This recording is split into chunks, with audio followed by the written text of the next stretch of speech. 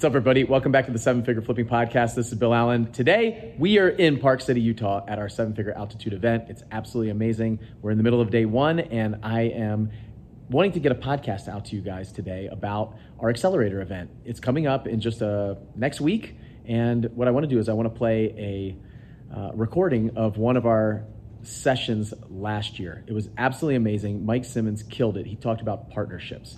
And it's something that I talked about recently, some things that I'm going through in my business, Blackjack. And when I went back and listened to it, it was very fitting, and we fit a lot of these check marks. So if you're out there, you got a partner, you're thinking about partnering, or you're just interested in coming to our accelerator or learning more about it, this is going to be a great intro to what you're going to hear and see at that event. So I highly encourage you guys to come. Go to sevenfigureflipping.com/accelerate, sevenfigureflipping.com/accelerate. It's 100% free, and we're giving away 5 $1,000 checks at this event. So you've got to be there. You can show up for free, go home with $1,000. What kind of other place can give you that kind of opportunity? So go sign up, and over the next 30 minutes or so, Mike Simmons is going to talk to you about partnerships. And recently I had somebody who reached out to me and asked me whether he should bring on a partner or not, somebody who I respect, somebody pretty has a great business that's going. And I told him to go back and listen to this episode. So I thought, what more fitting for you guys to hear right now than to kind of jump in and listen to last year's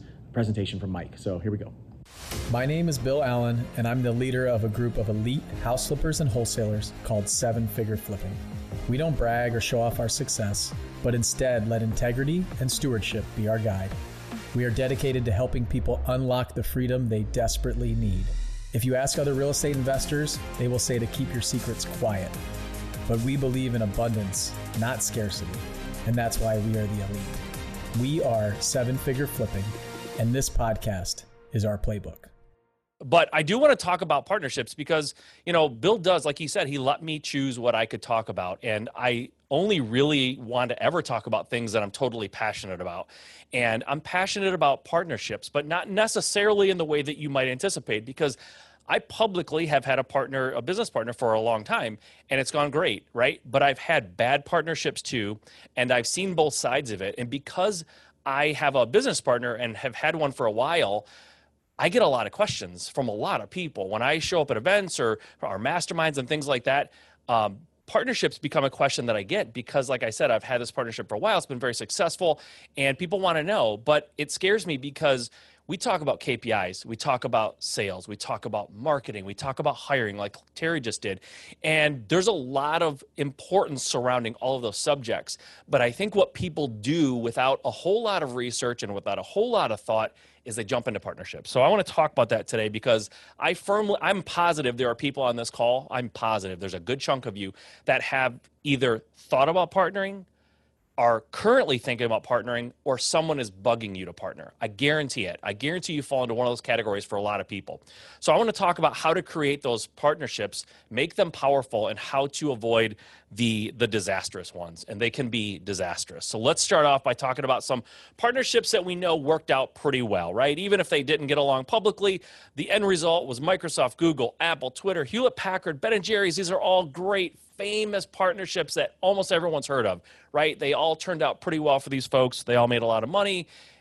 There's some ones that didn't work out so well. Very publicly, Eduardo Saverin and Mark Zuckerberg, right? Eduardo kind of got the short end of the stick. Didn't work out for whatever reason, right? One of them maybe just wasn't a great guy. They had different directions. We all know that story. John D. Rockefeller and Maurice Clark. Does anybody know who Maurice Clark is? You don't have to raise your hand because probably you don't. I don't. I've never heard of him. We've all heard of Rockefeller. They were business partners for a while until they had differences of opinion.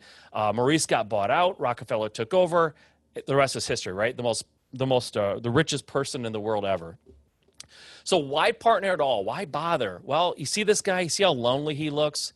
That's why a lot of partnerships happen. You want someone to talk to, you want someone to bounce ideas off of, you want someone who can share the struggles and can even celebrate the wins. And that's legitimate to want someone to do that. But I say upgrade your friends, start hanging out with other people, because it's very expensive to take on a partner just to have a buddy, right? That's not really a great reason for it, but people do it all the time because being an entrepreneur can be lonely, right? A lot of times, even our spouses don't really understand what it's like, especially if they're not involved in the business. Parents, brothers, sisters, friends. I know my family and my friend group, when I first started my business, became an entrepreneur, they couldn't relate to any of it, to all of it to them was foreign. And the most feedback I got was, wow, sounds risky. I don't know if I would do that. Whoa, aren't you afraid? Maybe you should go back to work. Like, it was all these kind of things. So having a partner can be very comforting because it's someone who's in the trenches with you, who gets the struggle. But trust me, that is not a good enough reason to partner. Okay. But there are a couple of benefits that are very legitimate to partnering. And I'm going to go over those three very, very kind of quickly here. But benefit number one is having a true sounding board, somebody who actually does. So one of the reasons people do it, right? They're lonely. They want someone to talk to. Being lonely is not a good reason. But bringing someone in, one of the benefits, if it's the right fit, and we're going to talk about very detailed how to know if it's the right fit. But if it's the right fit, you do have someone who's on board, who's invested, who understands the problems, who understands the vision and has the same goals as you. That can be very, very powerful, right? But to have a sounding board, you don't need a partner. You can join a mastermind, right? Join a mastermind of people who are doing everything that you want to do and use them as your sounding board. It's a lot cheaper, a lot less legal entanglements if it doesn't work out. You don't have to be completely in business with someone to have a sounding board. But if you do have a partner, and if all of the criteria that I'm going to go over later in this presentation, if it meets all those criteria, this is one great benefit of having a partner. Another one is you can take time off, right? It shouldn't be your sole reason for doing it, because as I get into some of the factors that you should be taking into consideration when you partner, someone taking too much time off is part of it. But the reality is, if you have a partner 50-50, and when I say partner, by the way, guys, I should have said this in the beginning. When I say partners, I'm talking about a 50-50. You have an LLC or a C Corp or an S Corp or whatever your entity is. Like, you're all in, you own half of the company, they own half of the company. That's the kind of partners I'm talking about. But when you have that and it's right and it works and it functions properly, taking time off, going on vacation, I have a partner. I can go on vacation and I know that I have someone who cares as much as I do about my business running things, and they're taking care of things for me, and vice versa. When he goes on vacation, I can watch the store, so to speak, and I can make sure that things are going well and I'm totally invested. So that's a huge benefit. It's a huge benefit, especially if time with your family and time off, if that means something to you. Now, when you partner with people, understand, especially if you're 50-50 partner, and Bill used to give me he'd joke around, give me a lot of grief about this, you're splitting profits in half too. So if you're willing to split your profits with somebody to get that time off, then maybe that's something that you should consider. Maybe that's for you, but just remember, there's a price to having a partner. Even the ones that work well, there's a price to it. And of getting time off and being able to go on vacation and being able to not have to worry 24/7 by yourself is something that's interesting to you, again, that's another benefit. And then the last one that I want to talk about is the exponential increase in your business potential. So the phrase that I like to use, or the saying that I like to use, is if your partnership is 1 + 1 = 2, meaning alone, I can generate $100,000 in profit, but I can bring on a partner and we can generate $200,000, right? Why bother? What's the point? You're just adding complexity to your life to just double profits just so you can split them down the middle and end up with the same thing. I say that's a waste of time. Now, if 1 + 1 can equal 4 or 8 or 10, now that's something, because you by yourself maybe have a $100,000 profit business, nice little business. But if you bring on the right partner and you can go up to $1 million in profit and you split that in half, you're exponentially better off, right? So that makes sense. 1 and 1 cannot equal 2. It can't in a partnership. It's a waste of time for both of you. It's just wasting everyone's time. But if 1 + 1 = 10, now you might have something. So that's something to consider. That's one of the benefits. But I have 4 requirements when partnering. Now, this is not 4 requirements that I came up with yesterday or the day before. These are 4 requirements that I came up with over the last 10 to 12 years of having partners that didn't work out and having partners that do work out or did work out. And these requirements that I'm going to talk about right now, it literally is the playbook to knowing whether or not you should partner, in my opinion. Because like I said, it's gone poorly and it's gone well. So these are the requirements that I think are absolutely critical for you as you go forward and try to identify this. So identical risk tolerance. If the person that you're planning on partnering with if you guys don't agree on risk, in other words, we're going to take on this deal. We're going to do this deal. It's a $500,000 purchase price. We're going to put another $500,000 into it and sell it for 1.7, right? Those are big numbers. In some parts of the country, those are astronomical numbers. Like those numbers barely exist in my market. But in California, that could be a realistic number.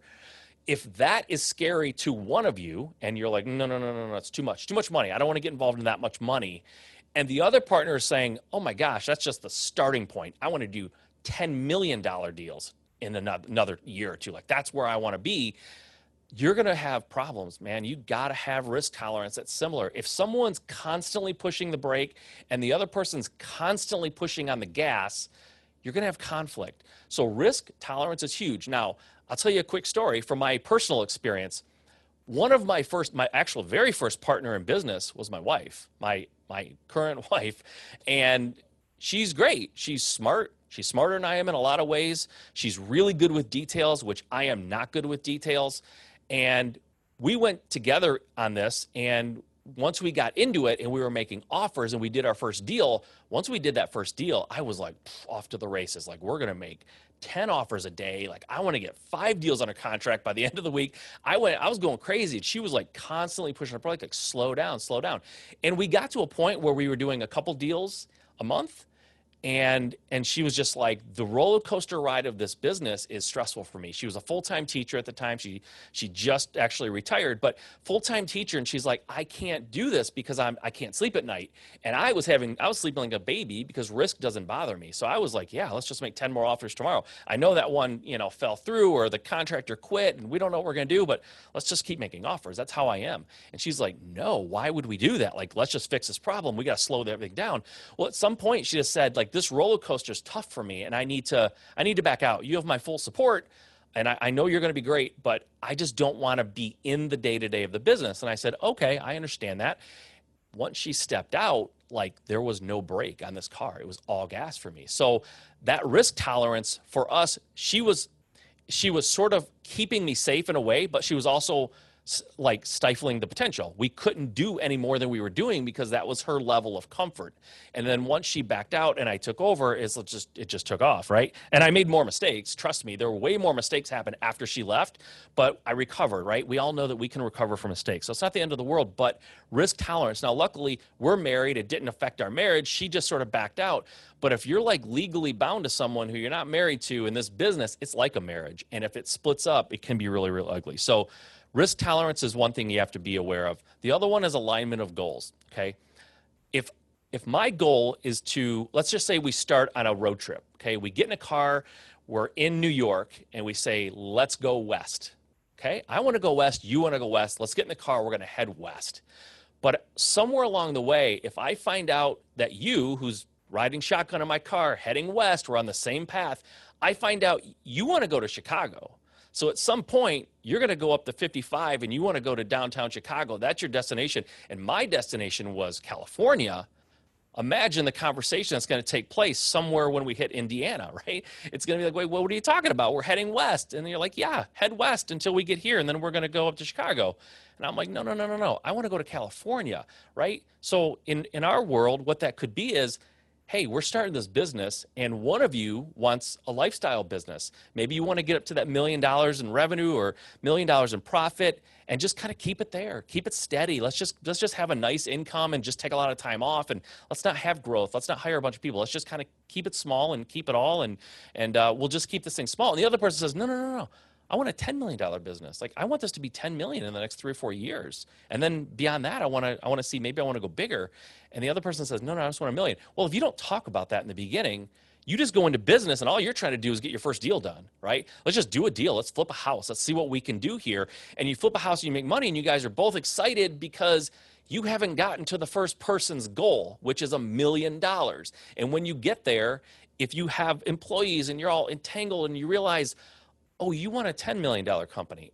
I just want a $1 million company, right? Conflict. It's not going to work. You're going to have to probably dissolve the company because somebody's not going to get their way and they're going to be very unhappy. So that's huge. Common hunger. So what I mean by that is if you and I go into business and I have a wife, I have kids, I like to vacation, and you notice when you text me after 5 o'clock, I don't text you back until the next morning, somewhere around 10. And every weekend, I'm in Michigan. We're going up to the lake, and we're going to just hang out at our lake house every single weekend. So I'm kind of shutting it down. And about once every 6 weeks, we like to go away for a week, my wife and I, and take the kids and just kind of have a vacation, right? You, on the other hand, you're working till midnight. You're falling asleep on your keyboard. You're constantly working. You don't take weekends off. Maybe you don't have a wife and kids and you have like all this time that you can spend. So you're working weekends, you're working nights, you're not taking vacations because you're trying to build something. And I'm like, man, I'm at 5 o'clock. I'm tired. I'm done. I'm just going to hang out with the fam. We're going to watch TV. We're going to go up to the lake house on the weekends. And, every month and a half, we're going to go take a week off, take a vacation, right? How long do you think that's going to last? How long will that relationship go well? Now, I had this happen to me very similar. I started a house flipping business in the city of Detroit. I partnered with somebody back then. This was about 6-7 years ago. I partnered with him because he grew up in Detroit. He knew Detroit. He knew the ins and outs of the city and the neighborhood. So he felt like, I know where to buy. I know where not to buy. And he said, I'm going to handle the renovation. I'm going to handle dealing with all the contractors. I know where to buy, so I'll pick the houses. All he wanted me to do was go raise money and bring in investors so that we could kind of keep this machine going. So as we started going along, I'm bringing investors into town from all over the place, and we start some renovations, and next thing I know, renovations aren't happening. And I was a house flipper at the time, and I'm like, wait, what's going on? Houses aren't being renovated. Excuse. Next thing you know, I'm out there. I'm talking to contractors. We have contractors walking off the job because my partner's not returning their calls. And next thing you know, I'm pulling them back on the job. I'm getting up to speed. Pretty soon, I'm bringing in investors. I'm renovating the houses. I'm finding houses. I'm doing everything. And I had a conversation with him and said, man, what are you doing? And he's like, yeah, I'm really sorry. Excuse. Until I finally had enough of doing everything in the business. And I just said, this can't continue. I can't keep doing this. You're not pulling your weight. You're not doing anything that you said you're going to do. And I had to dissolve it. Now, it was a short-lived business. We were only doing it for like 6-8 months. So there wasn't a lot to like unwind. I just said, let's finish these renovations. Let's get them sold and we'll just walk away and no hard feelings. And I don't want to fight about it. And he's like, yeah, that's fine. Because he knew he wasn't doing what he said he was going to do. So having a common hunger, you cannot partner with someone who's on the couch with a beer on their stomach, watching Netflix all day long. You need someone who's going to be in the trenches with you. If you guys decide as a team, we're done at 5, we don't work weekends, great. As long as you're on the same page, that's what's key. Okay, complementary skill sets. Now, I told you early on, I have a partner. I've talked about it on stage. I've mentioned it in my book, all those things. I have a partner, and it's worked really, really great. I stumbled onto these requirements that I call them now. They're requirements, but I stumbled onto them on accident. I didn't really realize what I was doing when I partnered with him. I had not had a successful partnership. I'd had some that failed, and I partnered with him really probably earlier than I should have because I didn't really understand what having a good partner meant. I got lucky on a lot of these, and complementary skill set is probably one of the most common mistakes that people make. They hire someone who's just like them. If they're outgoing and they're great at sales and they're great at meeting people and they're great at getting contracts, they're attracted to people like that. So they tend to bring people on their team who have those same skills, which is fun at a party, but that's not really what you want in business. I'm more of an introvert. Like Bill mentioned, he's more of like a natural introvert. I'm a natural introvert. So in my business, when I was going out on the road and I was going into people's houses and getting contracts and answering phone calls and creating rapport with sellers and all those things, it was harder for me because it doesn't come natural for me to socialize like that. I'm not great at it. I can do it. And so as a salesperson in my company, I was probably barely adequate. I thought I was okay when I was doing it, but when I brought my partner on, and who was a natural salesperson and a very extroverted person, and I saw him doing what I was trying to do, I realized how bad I was. Have you ever had someone where you thought you were good at something and they come along and they're just so much better? It's like, it's kind of embarrassing, actually. I thought I was pretty good, but I'm not that good. This guy's really good. So that's what happened with me. I brought someone in who was kind of opposite of me in skill set, but he had the same risk tolerance. He had the same goals that I had, and he had the same work ethics that I had, right? So I got real lucky with that. I knew he had complementary skill set. That was the one thing I knew I needed to do, was bringing someone who complements me. And Terry mentioned it in his presentation. I didn't like going on sales calls. I just didn't like it. I'm not good at it, and I struggle, and it's awkward for me because I just don't have that skill set. So I liked the fact that I was bringing someone in who could take over that aspect of my business that I'm not intuitively like super great at. But that first relationship I had, that first business partner that I had where we were doing stuff in Detroit and we were flipping houses and he was supposed to know what he was doing, he didn't really have a complementary skill set because he was doing the renovations. I had that skill set. I could have taken on the renovations myself. Honestly, I probably shouldn't have been the one raising money at that time. I didn't have very much experience talking to people like that. So I was going out and trying to do something that was a little bit outside of my skill set. I was giving him the job that was in my skill set, and our goals were different. Our risk tolerance was different. Like, it was all just bad. I only partnered with him because he approached me, and I had never had a partner before other than my wife in business. He approached me and he pursued being a partner with me, and it was flattering. And that's probably part of the reason why I accepted it. And I think everyone sitting here, all of you have various sized businesses. So some of you probably are doing deals, and maybe a lot of deals. And if that starts happening, you will have people who will approach you and say, hey, let's partner, right? And if you've been doing this for a long time and you have done a lot of deals, like, think back, how many people have asked you to partner in one way or another?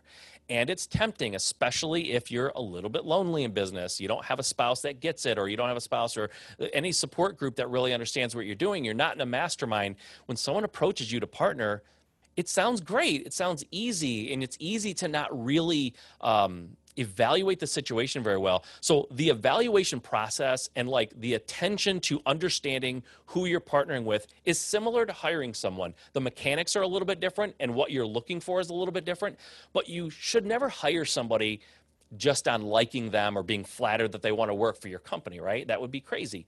But people take on partners and they give away half of their business because they're flattered that someone wants to work with them, or they meet someone at a lunch and the person impresses them, and next thing you know, they're partners, right? The guy that I partnered with, I did meet him. He brought me out for lunch. It was flattering. He wanted to take me out, pick my brain. He wanted to get into real estate, but I hired him to be my sales guy first. So that's key. Most often when people feel like they need to bring on a partner, what they actually need is to hire somebody. They need help. They're not good at something. Because I'll tell you what, you can bring a salesperson in, send them off to do sales.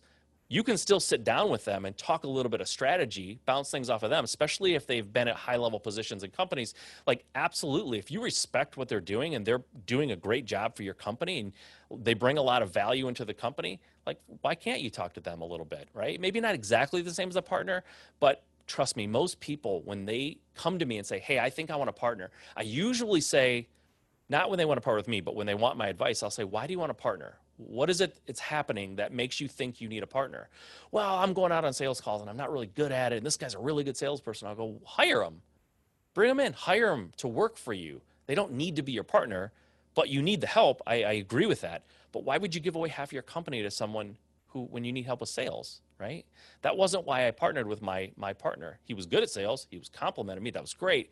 But I hired a dispo guy that I really like too. He's really, really great. I didn't partner with him. I've had phone people that work for me. They answer phones. They do a great job at that. I didn't partner with them, right? Don't partner with someone just because you need help.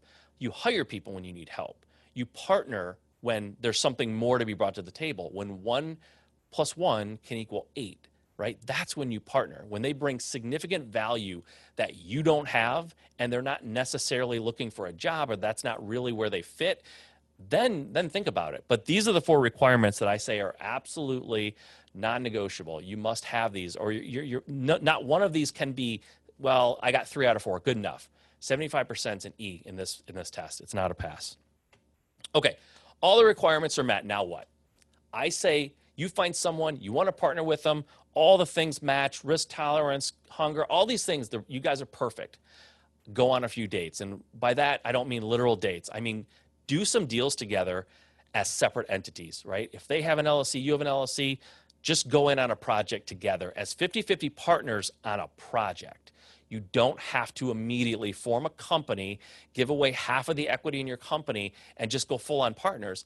I say work with them on a few deals. Do a few deals together and see if during the honeymoon period if you see anything different from them, right? We all know I can go to a party of someone I don't really like that much, and I can be friendly, and that's all fine. But if you put me in a room with them for 6 months, it's going to come out that I don't really like them. Or if I'm pretending to be something I'm not, you put me with someone for 6 months, it's very hard to keep that up. So I say, do some deals with this person, partner with them in a kind of separate, but, you know, go into it equally, but as separate companies.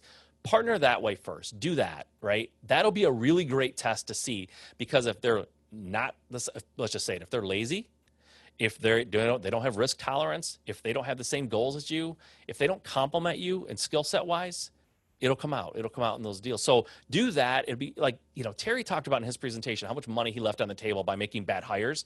$100,000, he said, because I think of one sales guy that he did or didn't hire. Like he screwed that up and he cost him $100,000. Trust me, it'll cost you more than $100,000 if you partner with the wrong person and find out 2 or 3 years down the road. It'll cost you way more than that. So partnering is absolutely critical to get right. Now, here's some lessons learned for me. Partnering is a last resort. We talked about that a minute ago. If you feel this burning desire to partner, try finding someone to hire first. Bill said it. He's addicted to hiring people. Bill's not addicted to going partners with people. I know this, right? Like he has partners in his business. He still retains control. And if you want to bring someone in as a limited partner or something, that's a totally different story. But I'm talking about giving away half your company and give away half the control. I would say hire someone first. Bring them in, hire them, see how they work. When I did that with my sales guy, he not only met the expectations that I had for him in terms of work ethic and all those things, he exceeded it. He was a much harder worker than I even anticipated he would be. So that's good. And he did it over the course of several months, which was important. So don't hire right away. Like that should be the last resort. I honestly think the numbers probably are, for every 10 people that think they might want to bring in a partner, probably it works out or makes sense for 1 or 2 of them, right? It's not half. It's usually less than half. So be careful.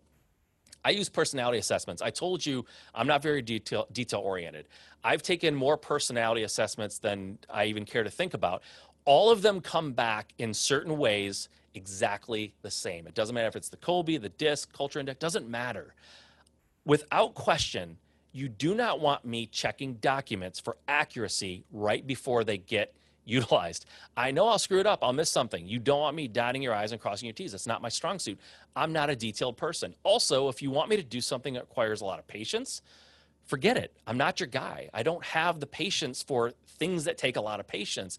I struggle with that. I'm very antsy. I want things to go fast, right? So no detail. I want things to go fast.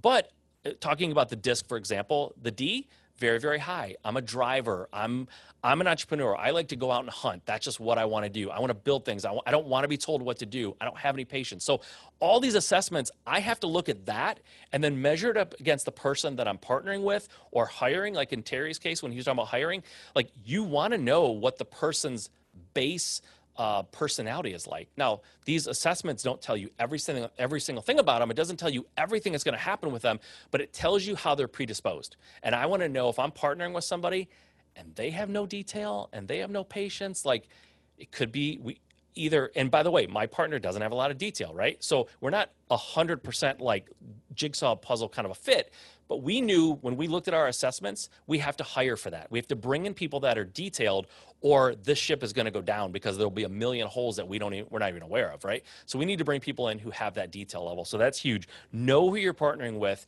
at a base level. Do the assessments. Figure out how different you guys are. Have clearly defined roles. This is huge. You do not want to get into a situation where somewhere down the road you're going, I thought you were going to take care of that. And they go, no. You said you were going to take care of that. It's like, well, I'm pretty sure you said you were going to take care of that, right? That's horrible. It happens all the time. Have clearly defined roles, right? Doesn't mean you can't help each other. In business and in a teams, we all have to like help each other. But you don't want your partner to be the sales guy, but yet you're going out on sales calls too, but you're also doing some other stuff and you're doing project management. Maybe you're checking the books and he's doing sales, but you're doing some sales.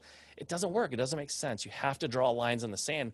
What are you ultimately responsible for and what are they responsible for? Doesn't mean you can't help each other. Doesn't mean you can't cover for somebody when they're gone or on vacation, right?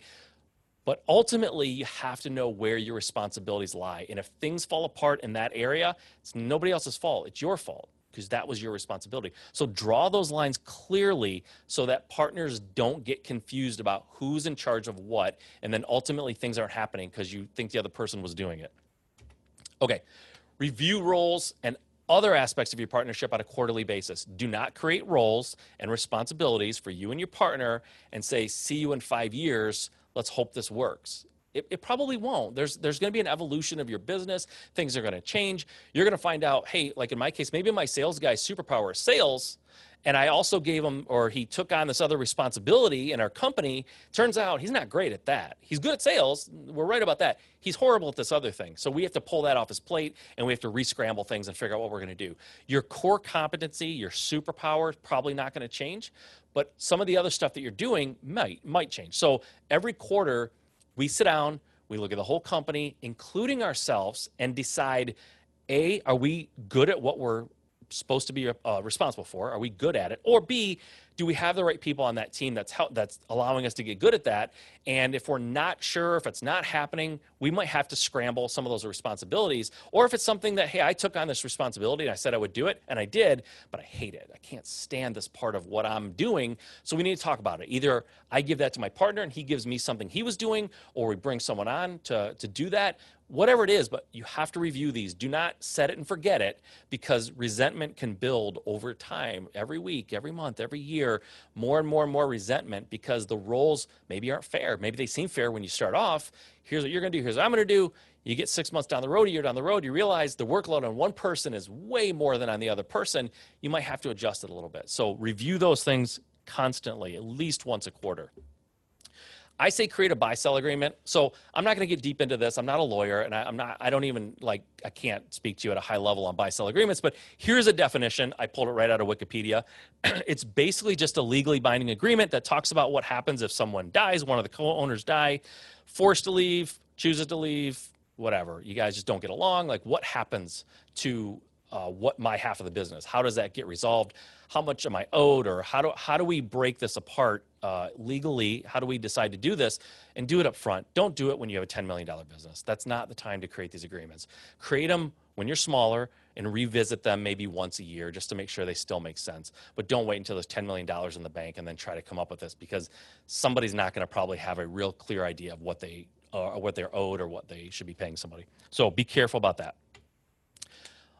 Join a mastermind. This is huge, because even though you have a partner, now I've got a sounding board. Trust me, the more people you surround yourself with, the better you're going to be. Because, when my partner and I joined Seven Figure Flipping, for example, we met people like Andy and Terry and Becca and Bill. I mean, all these folks that have had a significant hand in my business growing and forming, and the success that I've had, like, huge part of that. I wouldn't have met him if I wasn't there. Just me and my partner, we were doing fine, and we probably would have grown. And maybe we would have grown a lot, but we wouldn't have grown as fast. We wouldn't have grown as responsibly and as effectively and efficiently if we didn't have other people around us who are kind of helping us, listening to us, that sounding board, board of directors, whatever you want to call it. There's a core group of people that you'll kind of get really comfortable with that are going to help you along the way. And masterminds are absolutely critical for that. And then finally, trust your gut. I have made more mistakes in my business because my gut was telling me not to do it, but I really wanted to, because maybe I needed something. And a lot of times it's hiring, right? You can hire someone and they look great on paper, but your gut is telling you, this doesn't feel like a good fit, but I need this person. I need someone in this role, so you hire them. People do it in partnerships all the time. I've heard it more than once. The partnership doesn't work out. What happened? Well, I'll talk to them. What happened? What went wrong in the partnership? It seemed like you guys were great. Well, it seemed like it was, and it was really, I was having a hard time keeping up. I brought him on, but even when we partnered, like, something told me maybe it wasn't going to work, but I just ignored it because I really needed the help and I didn't know what to do. And so we partnered. So trust your gut. If everything else checks out, risk tolerance, common hunger, all the things that I told you, but your gut is screaming that something isn't right, don't do it, like, trust it. Sometimes your gut will keep you safe. So trust your gut. At the end of the day, it's not about just like checking boxes and yes, they meet that. Partnering no matter what, right? If your gut's saying don't do it, at least tap the brakes. Think about it, okay? Don't just do it because you need help. Needing help, that's why you hire people. You partner because you want 1 + 1 to equal 8 or 10. All right, guys. That's all I got.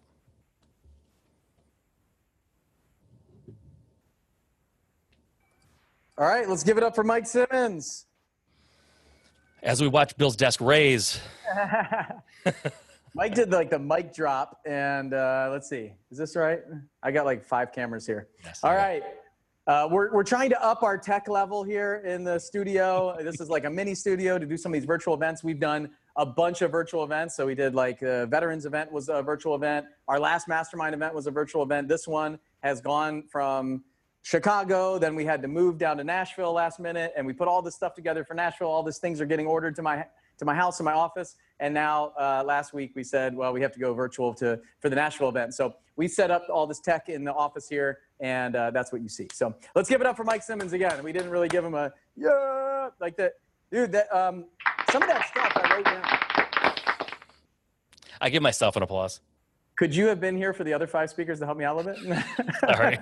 I'm gonna use that mic or that mixer tomorrow or whatever it is. So, all right. A couple of things that I pulled out of there for partnerships was very interesting. Mike said like Bill does not like partners. He absolutely doesn't. And I've always given Mike kind of a hard time because I just kind of joke with him is like, well, you can make this much money, but you only get half of it.